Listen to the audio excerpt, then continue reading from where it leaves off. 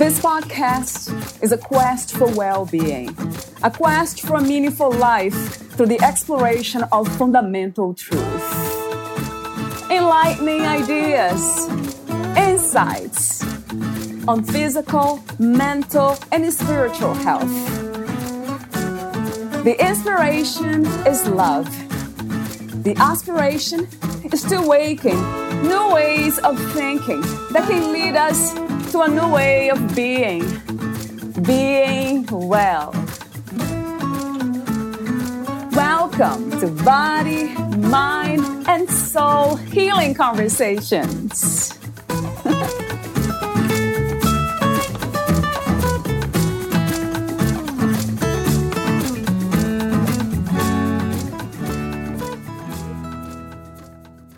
We know that interoception has such a vital influence on both our physical and emotional health. Our bodies are designed to send us important messages about how our body is feeling. What is the condition of our body? And that's all happening because of this sense called interoception. Interoception is how we are feeling sensations coming from our body, telling us important information about what our body needs for health and well-being. The same holds true on the emotional side of things. These interoceptive signals are giving us clues not only to the physical condition of our body, but the emotional condition of our body. How is our emotional well-being? Are we feeling comfort? Are we feeling discomfort? Are we able to understand these messages coming from our body so that we know what our body needs to promote as much comfort as possible? Writes Kelly Mahler. Valeria Tellez interviews Anjana Khosla. She is a conscious relationship trauma psychotherapist and coach, licensed marriage and family therapist, LMFT, in the state of California and Tennessee. Anjana has a deep passion for working with people from diverse backgrounds, and her work is rooted in the belief that every human being deserves to be seen and live in a way that brings about peace, self-love, and a positive self-image. Anjana recognizes that this can be difficult when immersed in rigid cultural systems, exposed to trauma, and dealing with intense emotional pain. Extrinsic influences about gender, ethnicity, nationality, physical and mental capabilities, sexuality, and much more can leave so many people questioning their own existence. In the face of this, daily living itself can feel like a challenge and leave a person feeling isolated and alone. Anjana's hope is to provide people with the support we all deserve to live as fully as possible. Anjana believes that knowing your worth is the backbone of living a healthy, authentic, and fulfilling life. She strives to support all clients and listeners in integrating all aspects of their identity in a way that is in alignment with their own personal values so that they can explore what brings them joy, define what success means to them, and create an all-encompassing definition for health. Meet Anjana at anjanakhosla.com. Here's the interview with Anjana Khosla.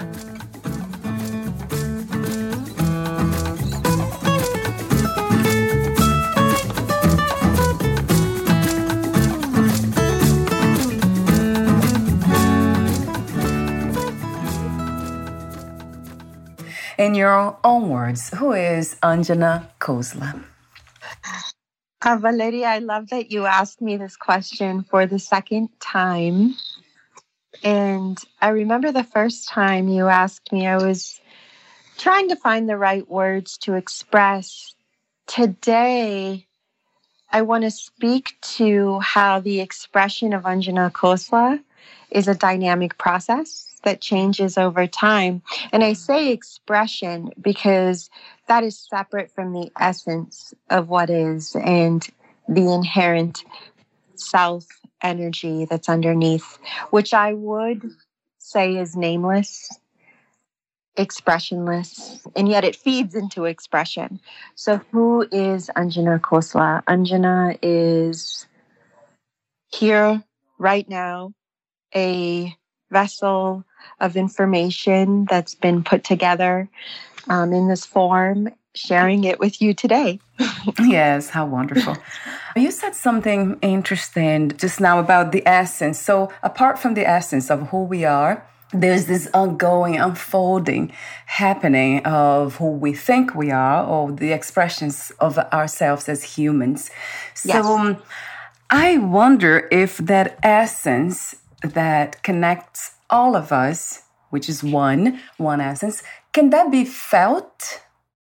I do believe it can be felt. I think it requires a willingness to listen and to really hear what's happening within and around us. And we can start to then interpret those cues, those signals, those sensations as indications of what's going on for ourselves and those around us. And we can feel into this when we create space for ourselves to listen. And I say this hesitatingly because I don't want to necessarily create parameters around how we listen, because that will be unique to every individual. I think safety is a key piece, and we talked about this a little bit in our last podcast, but it's a knowing of what we need in order to get to a state of listening, right? What do we need on every level, physically, mentally, spiritually, emotionally, to come to a state of awareness? And I can speak to this through the scientific brain lens, but then there's also beyond that, this understanding of moving into that space, not from an intellectual standpoint, more from a felt place of, okay, now I know that my body is at ease, my mind is at ease, and I can really hear the messages of what is around me, who is around me, feel into what is shared between myself and maybe another human being, another animal, another creature, life, whatever it might be. Fascinating the way you answered the question about feeling the essence of who we are. So it's actually in every expression. It's here now. It's everything, right? It's not separate from what's happening within the body and outside of the body. Absolutely. And that allows for us to step out of this process or way of relating where we're chasing. It's not something to chase after, rather something to feel into. When you say chasing, I think about practices. Do we sometimes chase that essence of who we are in a sense of adopting practices in perhaps rigid ones? I think we can, yeah. And I think the answer to that question has more to do with the last piece that you said there around rigidity, right? So it's the adherence to this rigidity, this feeling as though we have to stick to one thing in order to create a sense of security. Now that's rooted in feeling a lack of internal security, right? So it's learning to balance how to authentically express what suits us in the moment. And this is also a relationally aware process. We don't do this necessarily in isolation or without consideration of those people around us. We do this in relationship with. So I do believe ritual and practice is a necessary piece of knowing ourselves. It's more so that a lot of times we're told what rituals we need to do, and we're told how to engage in these practices as opposed to tuning into, what does this actually feel like for me? Is this truly connecting me to myself? And this makes room for diversity and divergence and free expression. That's a beautiful way of kind of navigating this reality. I often ask that question, what's my relationship with this? When it's something that is not pleasant, like pain or uncomfortable feelings, emotions. And then it's, for me, what comes is always being open. Yes. If you're open, then you'll be okay. Yes. Well, also, when you said you always ask that question when it's an unpleasant sensation, I urge people to ask that question when it's pleasant, in the exploration of pleasure and joy and peace, what leads you closer to a sense of what feels good. And that isn't coming from a place of avoiding pain, rather coming from a place of stepping into your own power through identifying what's my agency within this through how I relate to it. And with that in mind, I do have a question about a basic question. Feelings and emotions. How would you differentiate them? Oh, feelings and emotions. So emotions, when I think about emotions, I think about, when you say feelings, I think about sensations. I think about body awareness, somatic awareness, biofeedback, interoception.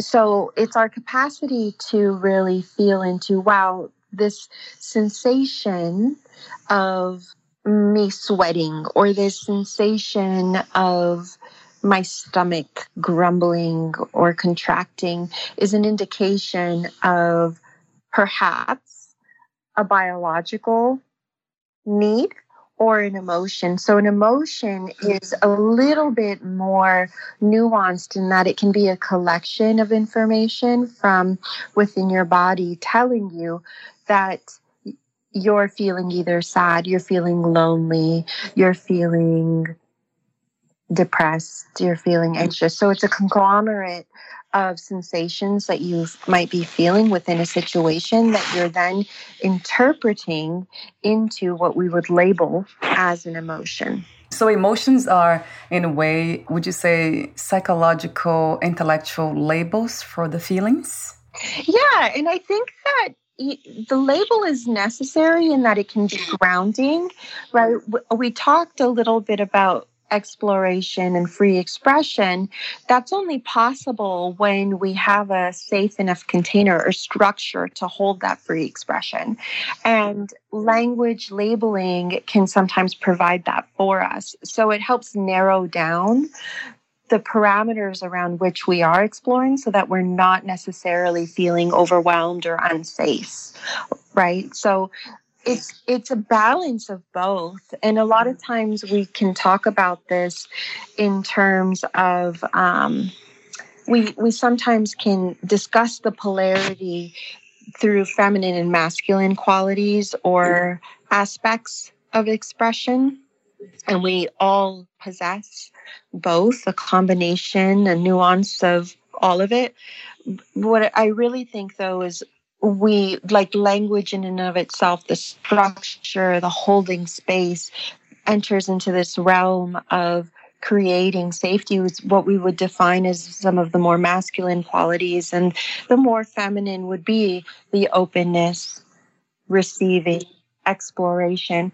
So I guess to indirectly answer your question, yes, the labeling would be a way of creating grounding for the experience of it. And also it's a way of translating so that we can communicate and bridge the gap.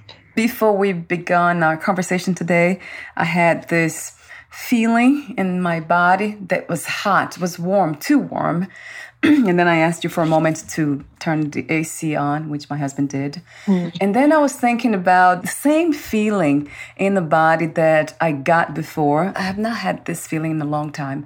But when somebody said something that made me feel shy, almost in a sense of, oh my God, he said that. It's almost like a secret that I told somebody, and then he or she said that out loud.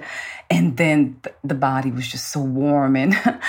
It's the same sensation, isn't it interesting? But they're different. They are different. And this is where interoception is really, really fascinating, because on the one hand, there's a connection between our biological sensations and then our less tangible interpretation experience of it, whether that's an experience of shyness or shame, or and that then translates into how do I choose to respond to this behaviorally.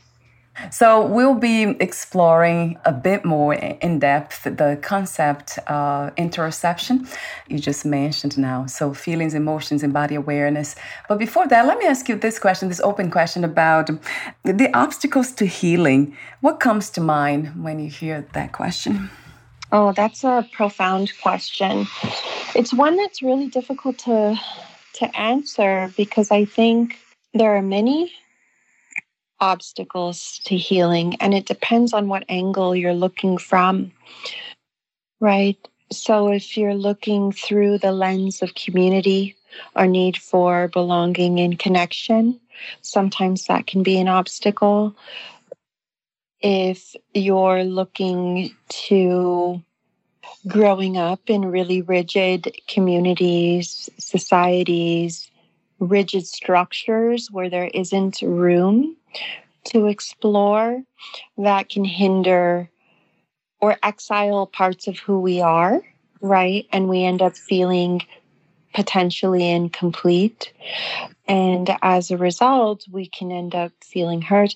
Then there's the reality of us experiencing traumas within the world, right? And sometimes we don't have a place to necessarily process and fully integrate those traumas. And so that can be a hindrance to healing.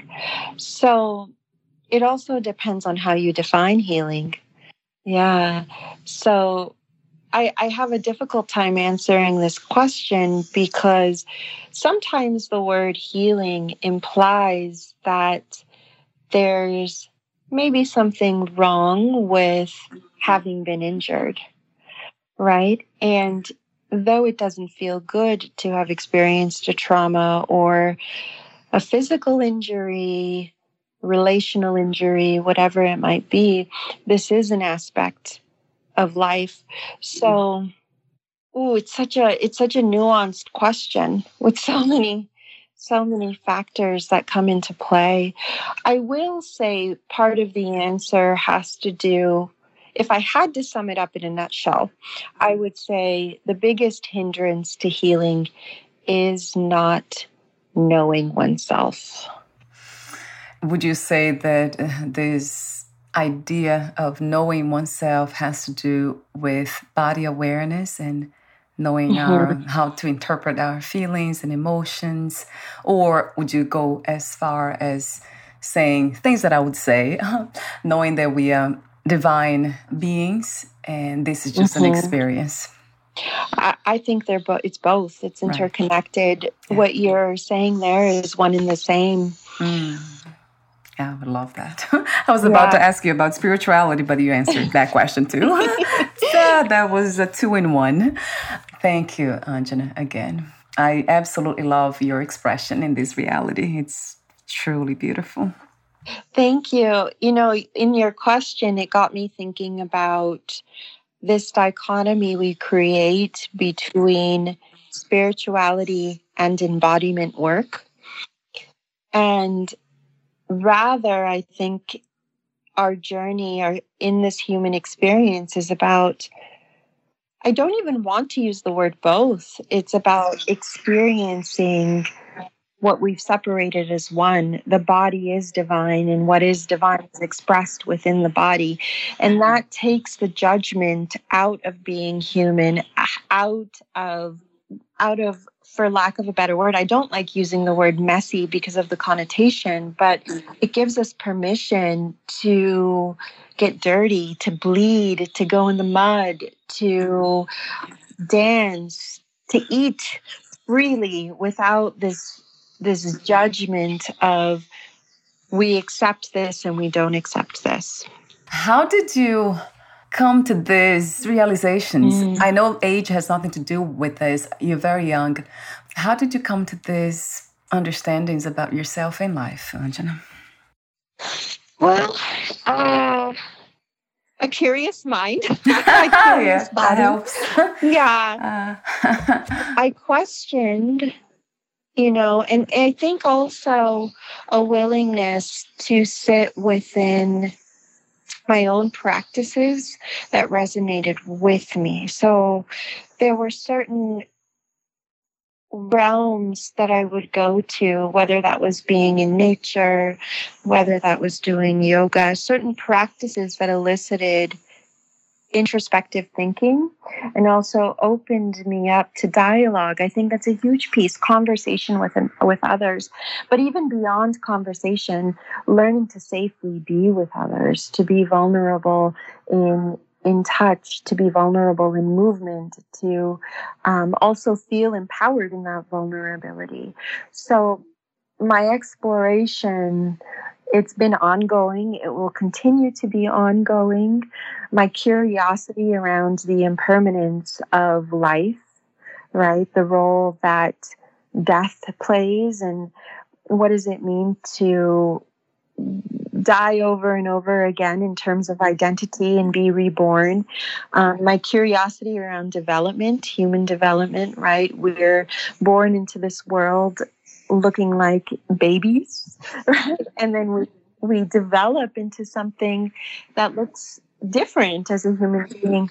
And then my curiosity around all life forms, right? Looking at, I have a deep love for animals and just wondering, what is your experience and how do you interpret the world? And we don't necessarily have the ease of language with animals, or at least spoken language, right? So, and then also then thinking about cultures, cross-cultural communication and different languages, right? How do I communicate with people and vice versa who speak a completely different language than me, right? So curiosity, I guess, would be the answer. Wanting to just know. And that's different than understanding. My journey started with understanding, in theoretically exploring. And then from there, it led to, what does it mean to feel into this? What does it mean to know? When you say curiosity, I automatically think about openness, just being open to life. And that's what comes to me. And then I love when you talk about relationships. That's something that stayed with me since our first conversation, that you often talk about that. It's really profound the way that message comes across from you. So, and I have been asking that question since we talked last time. Wow. About what's my relationship with everything, right? What's my relationship with this? And it's interesting because you just pointed out earlier that I mentioned negative emotions or when challenging situations, but then what's my relationship with pleasure, with something that's really beautiful, joyful? That I didn't think about it. I was going to say, when we start to ask that question, that can open us up to a whole nother world of experience, right?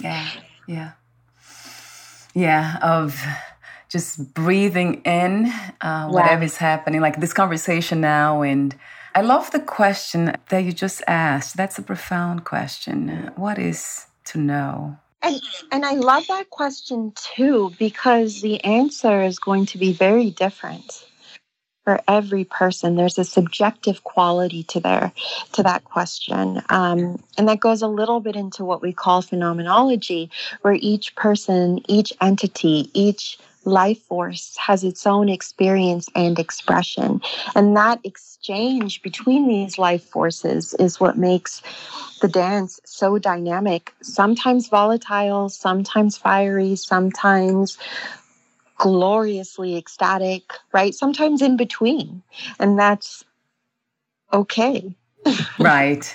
I love that too. And that's okay. Right. Yeah. I wonder if love, or the idea of love, that could change, of course, for all of us. But then with that in mind, I guess when I think about love and the expression of love, I think about kindness. Yes. I wonder if that could be a powerful relationship to have with everything. Oh, I do think so.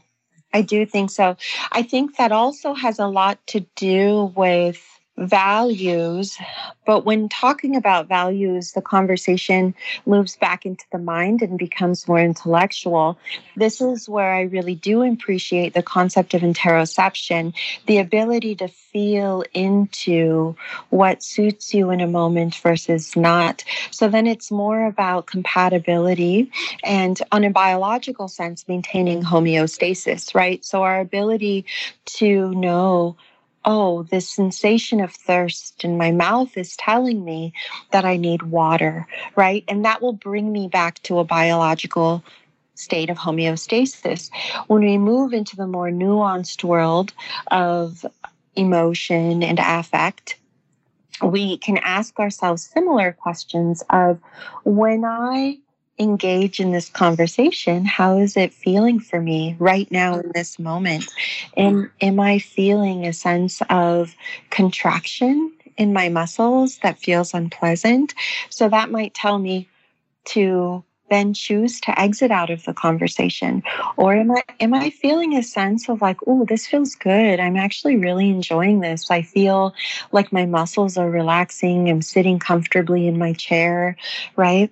That capacity to be aware of that then lets us move into situations that feel better. This is interoception in action. The question that I have is, what gets in the way when it comes to these understandings, like this interpretation of sensation, and then doing something about it to bring the body back into health, into balance? So I have read, because you sent me an article to read. Actually, it was a website, Kelly Mahler, her name is. Yep. The book is titled How Do You Feel by A.D. Gregg. So that's an amazing, I know he's a neuroscientist. And yes. So talk to me for a moment about that, Anjana, the obstacles to interoception. So, some of the obstacles we find, with certain conditions, and me working in the mental health field, I often work with people diagnosed with mood disorders like anxiety, depression, survivors of trauma. So I do work for Nashville Center for Trauma and Psychotherapy, and trauma comes in many forms.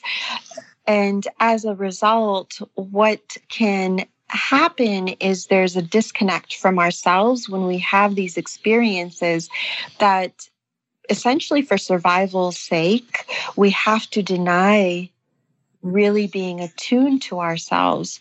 Now, we also talk about interoception with neurodivergence. And neurodivergence is, what does that even mean? It's across the board. Typically, we talk about neurodivergence in the context of autism, but there's divergence beyond that. In the case of autistic individuals, we talk about barriers to interoception. And in some of my reading, what I've found is that when there's certain sensory challenges, or in the case of autism, we have found that singular focus can sometimes limit our ability to kind of tune back into ourselves. So having a really, really, really strong focus, we would call that monotropism, is really prevalent within people who are autistic individuals. And so what I think is a barrier, if you're looking at it through the lens of community, it ties back to what I was saying earlier, that we restrict individuals in how they pay attention to their bodies by creating really rigid expectations. In particular, with autistic individuals, we'll say you have to accommodate to being in this classroom, right? And there's so much sensory stimulation. And rather than taking into account that this individual is interpreting that information in a very different way, in a divergent way, in a more sensitive way, possibly, right? We're asking them to conform to what is outside of them. And we not only do this with autistic individuals, this happens in the case of trauma, right? This happens in the case of having very authoritarian parents or living in a very authoritarian household or culture where we are taught to self-deny.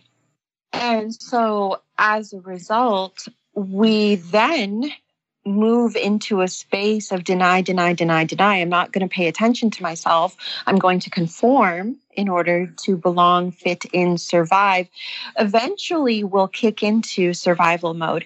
At this point, interoception is not even possible because interoception happens in a completely different part of the brain. Once we enter into panic mode or the more reptilian brain, all that matters is survival.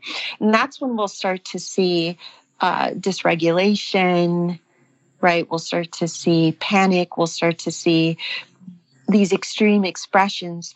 Interoception has to happen before where the person is aware, their thinking brain is actually still engaged, and there's a sense of, ooh, I'm going in this direction. That's not always possible in all settings.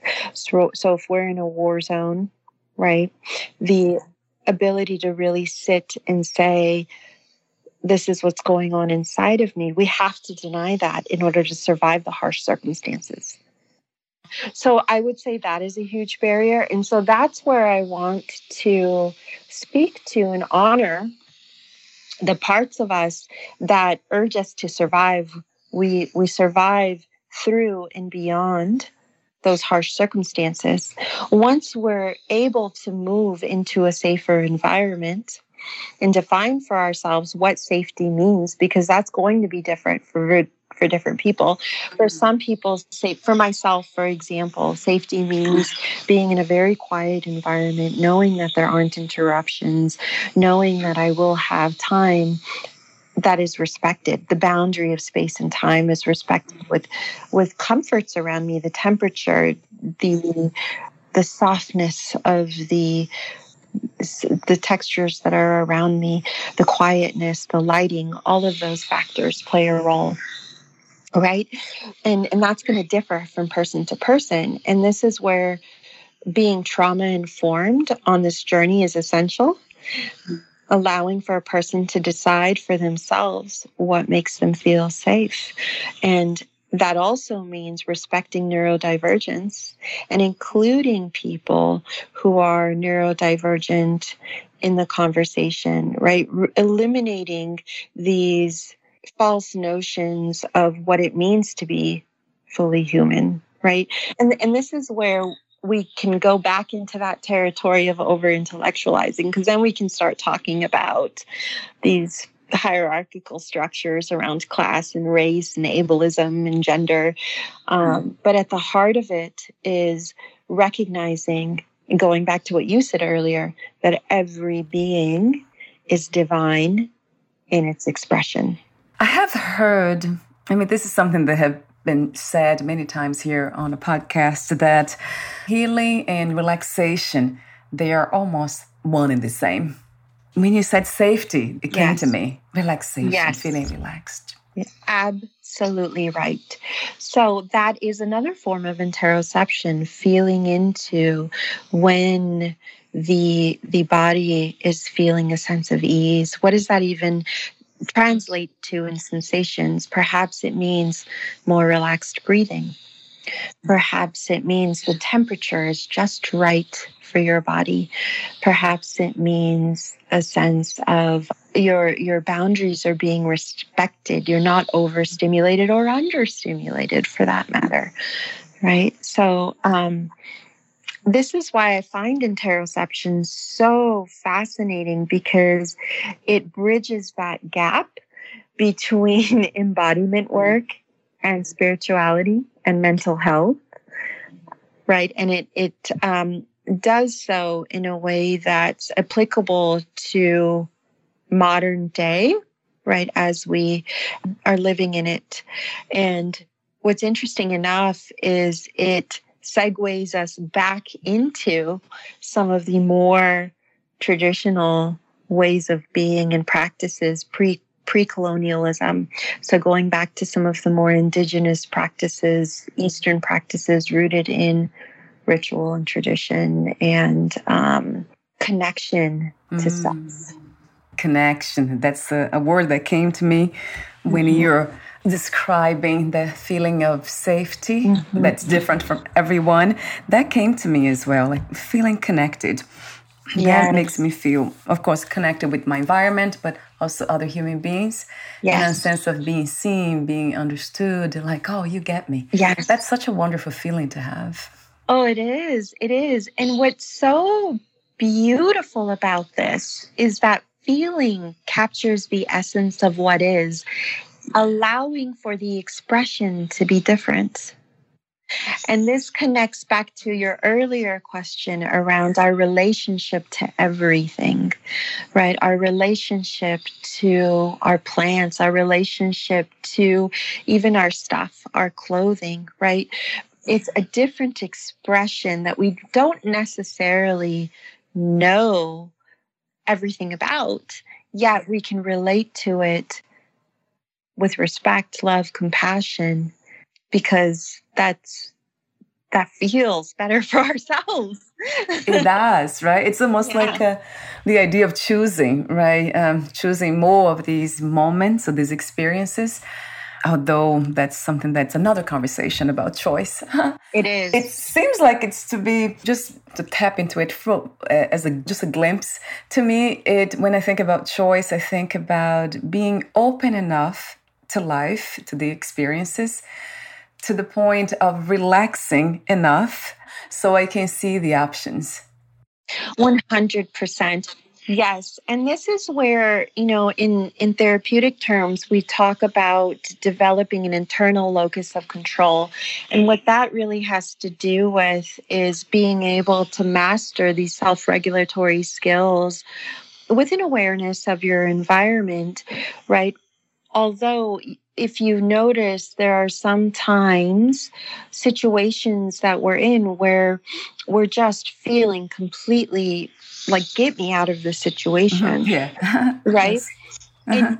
And in listening to that and developing a relationship to ourselves, we don't always have a choice to get out of a situation. So we then can explore. This is where there's a huge paradigm shift, where we do enter into what we would start to call spirituality, because then we start to deconstruct what is around us and say, you know what? I don't want to buy into this. I can see myself as being here, but I am not going to necessarily adhere to these constructs. And this is where the lotus becomes such a symbol of that, the lotus flower within some Eastern traditions, where the lotus exists in this world, right? And at the same time is not of it. It's growing from swamp water, right? And uses the swamp water for its own growth and development to create something outside of it on the surface. And it's very nuanced, yet very, very powerful. Do you use these concepts within your therapeutic work, Angela? Do you integrate them somehow? I do. And this is a question you sort of asked me in different language the last time. And it's really cool that you asked me this question, because the essence of what I'm saying maintains, but the language again can change depending on who I'm working with, right? So with a more scientific mind, I'll speak in the language of brain chemistry, interoception, neuroplasticity. And, there's limitations to that, because that's, again, intellectualizing. But as we move deeper into what it means to exist and simply be, then I start going into, some of the work is not even talking, right? So it might be art, music, movement, simply being together. Another question I have for you is, what are some of the your suggestions and tools, exercise that can help us improve our interoceptive awareness? I apologize for the noises around me today. That's Angela, okay. My dog, and then the cars. I love it, because this is life. Is it? Yes. Yeah, right.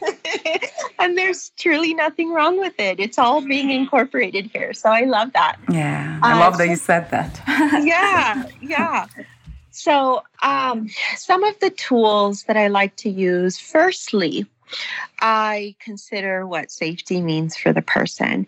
Within my therapeutic setting, there's certain givens with that. We have a quiet space with no interruptions. We have a container that is visited at a certain time for a certain time period.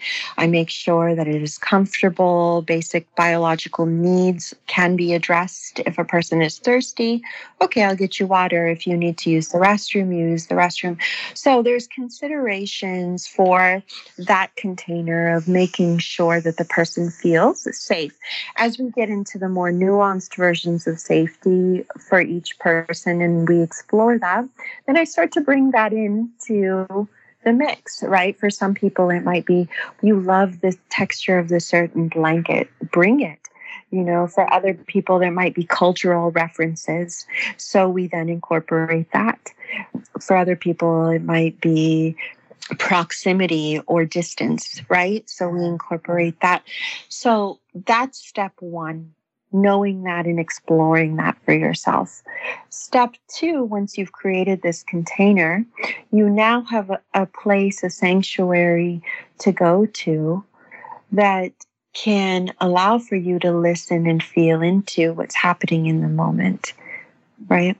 And then you can move into practices. This is where a lot of people are doing this simply through participation in yoga or dance or athletics or movements, minus the politics of some of these communities, right? The very act in and of itself of mind-body awareness is interoception.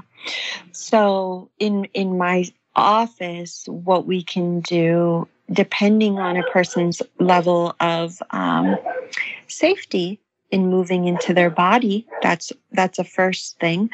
But we can just real simple, let's curl our toes together.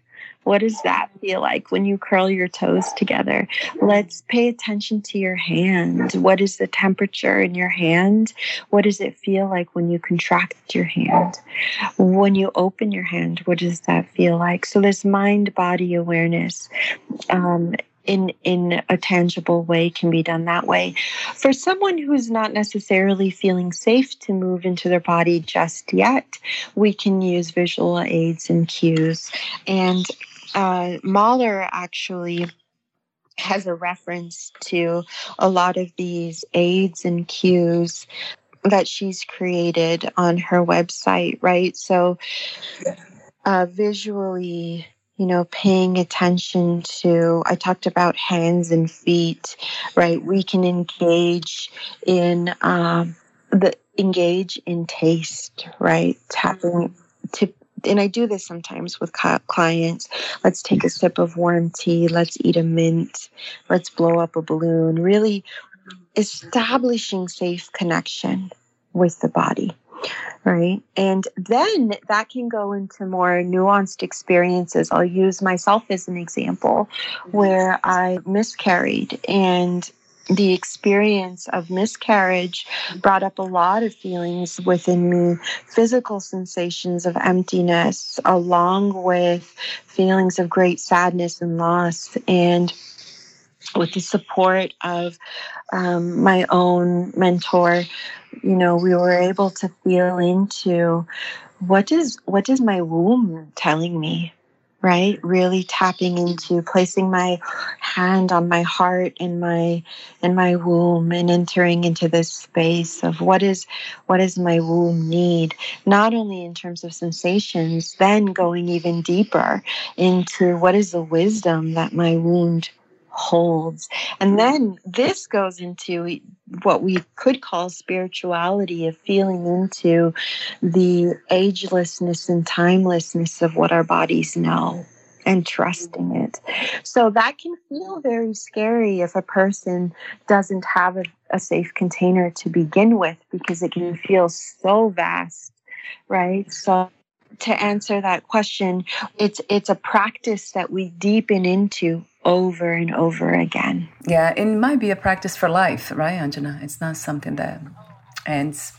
No, I believe this is a part of life, and it's what can improve our quality of life, our relationship to ourselves and everything around us, right? So this is what contributes to our resilience, our ability to make decisions in real time and to be fully present. And with that in mind, what I'm tempted to ask is one of the opening questions that I probably asked you in our first interview, which is, what do you feel is the human experience all about?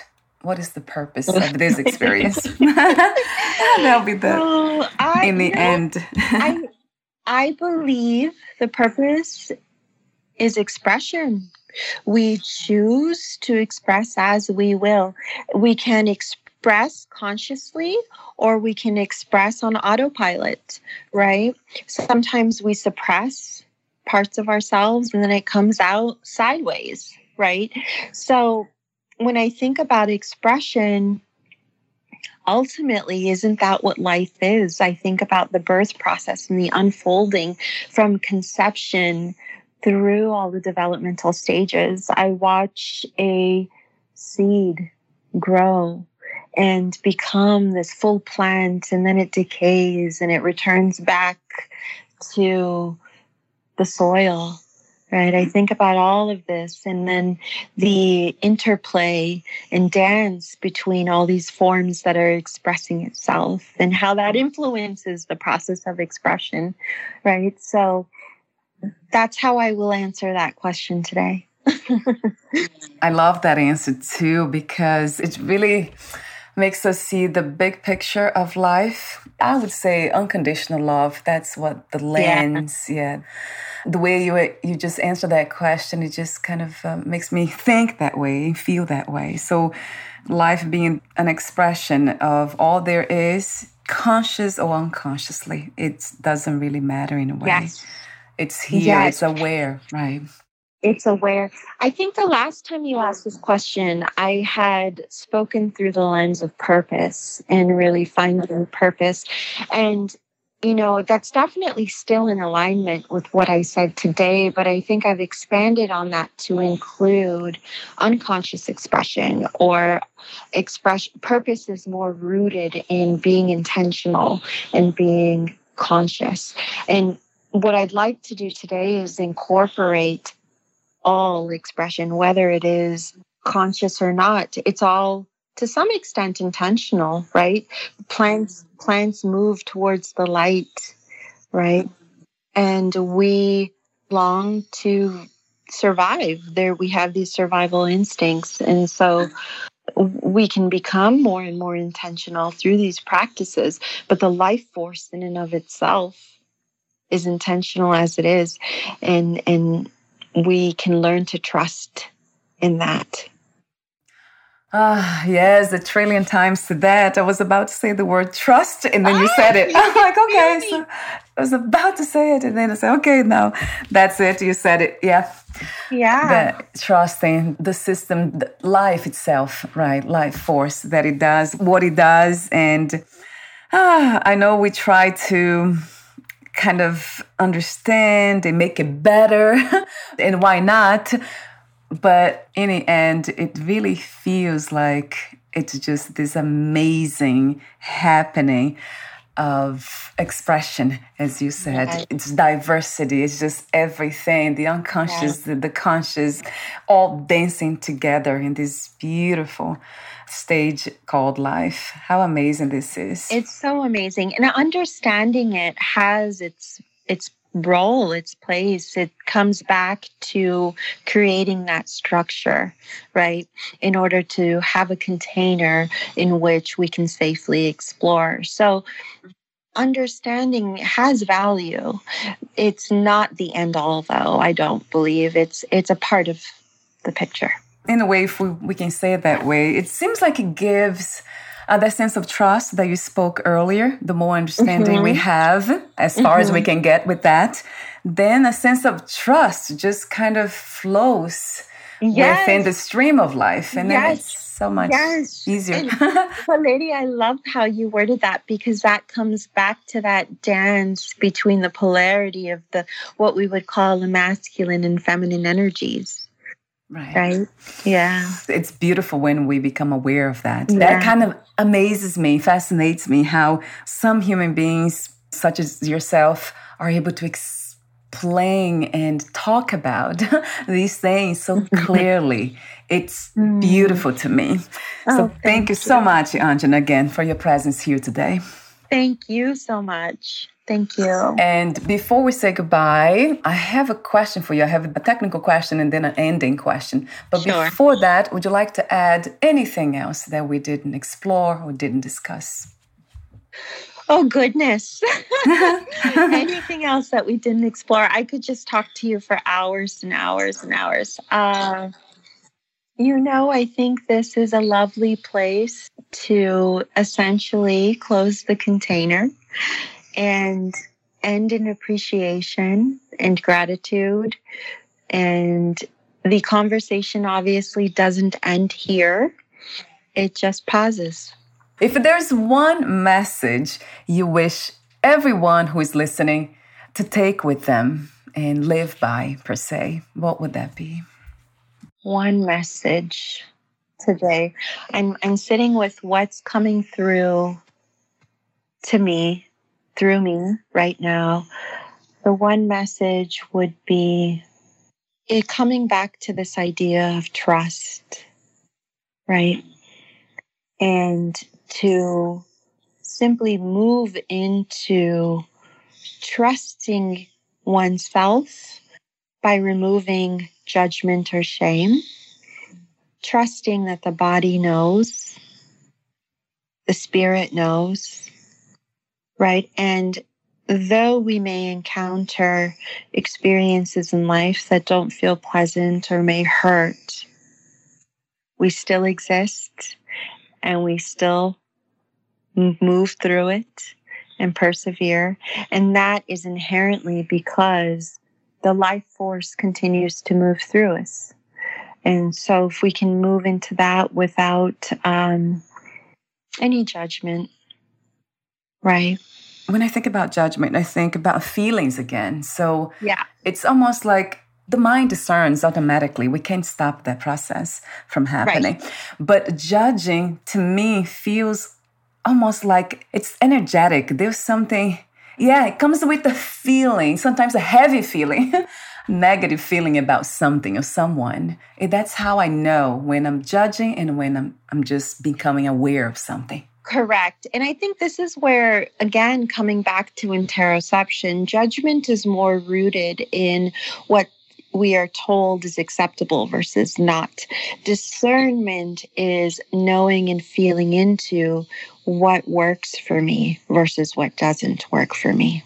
That's becoming aware of that more and more, through experiences. Yes, Thank you for saying in the way you say, because you come from a clinical, very scientific point of view, and it's beautiful to see scientists, scientific mind explain these concepts in a way it's so tangible, digestible. It's tastes good. It's sweet. It tastes really good. So thank you again, Anjana. Thank you. So thank you so much for everything that you represent, this beautiful presence that you bring into our reality, the shared reality, and everything else in between that can be felt. Thank you so much for being you again. Thank you, Valeria. And before we say goodbye, where can we find more information about you, your services, work, and future projects? Absolutely. So I do have a website now, anjanakhosla.com. So very easy to find me, my full name. And I offer support through there. And then you can also find me if you're in the Nashville, Tennessee, California area looking for therapeutic support services. You can find me on Psychology Today, or where I work, I have a physical office at Nashville Center for Trauma and Psychotherapy. Wonderful. And I'll have that link on your podcast profile too. Awesome. Thank you so much again, and we'll talk soon, Anjana. Bye for now. Bye-bye.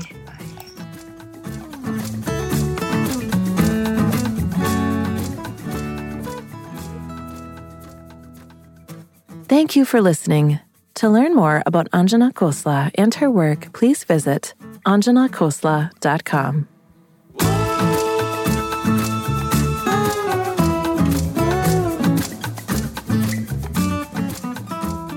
To learn more about this podcast, please visit fitforjoy.org/podcast. Thank you again for listening, and bye for now.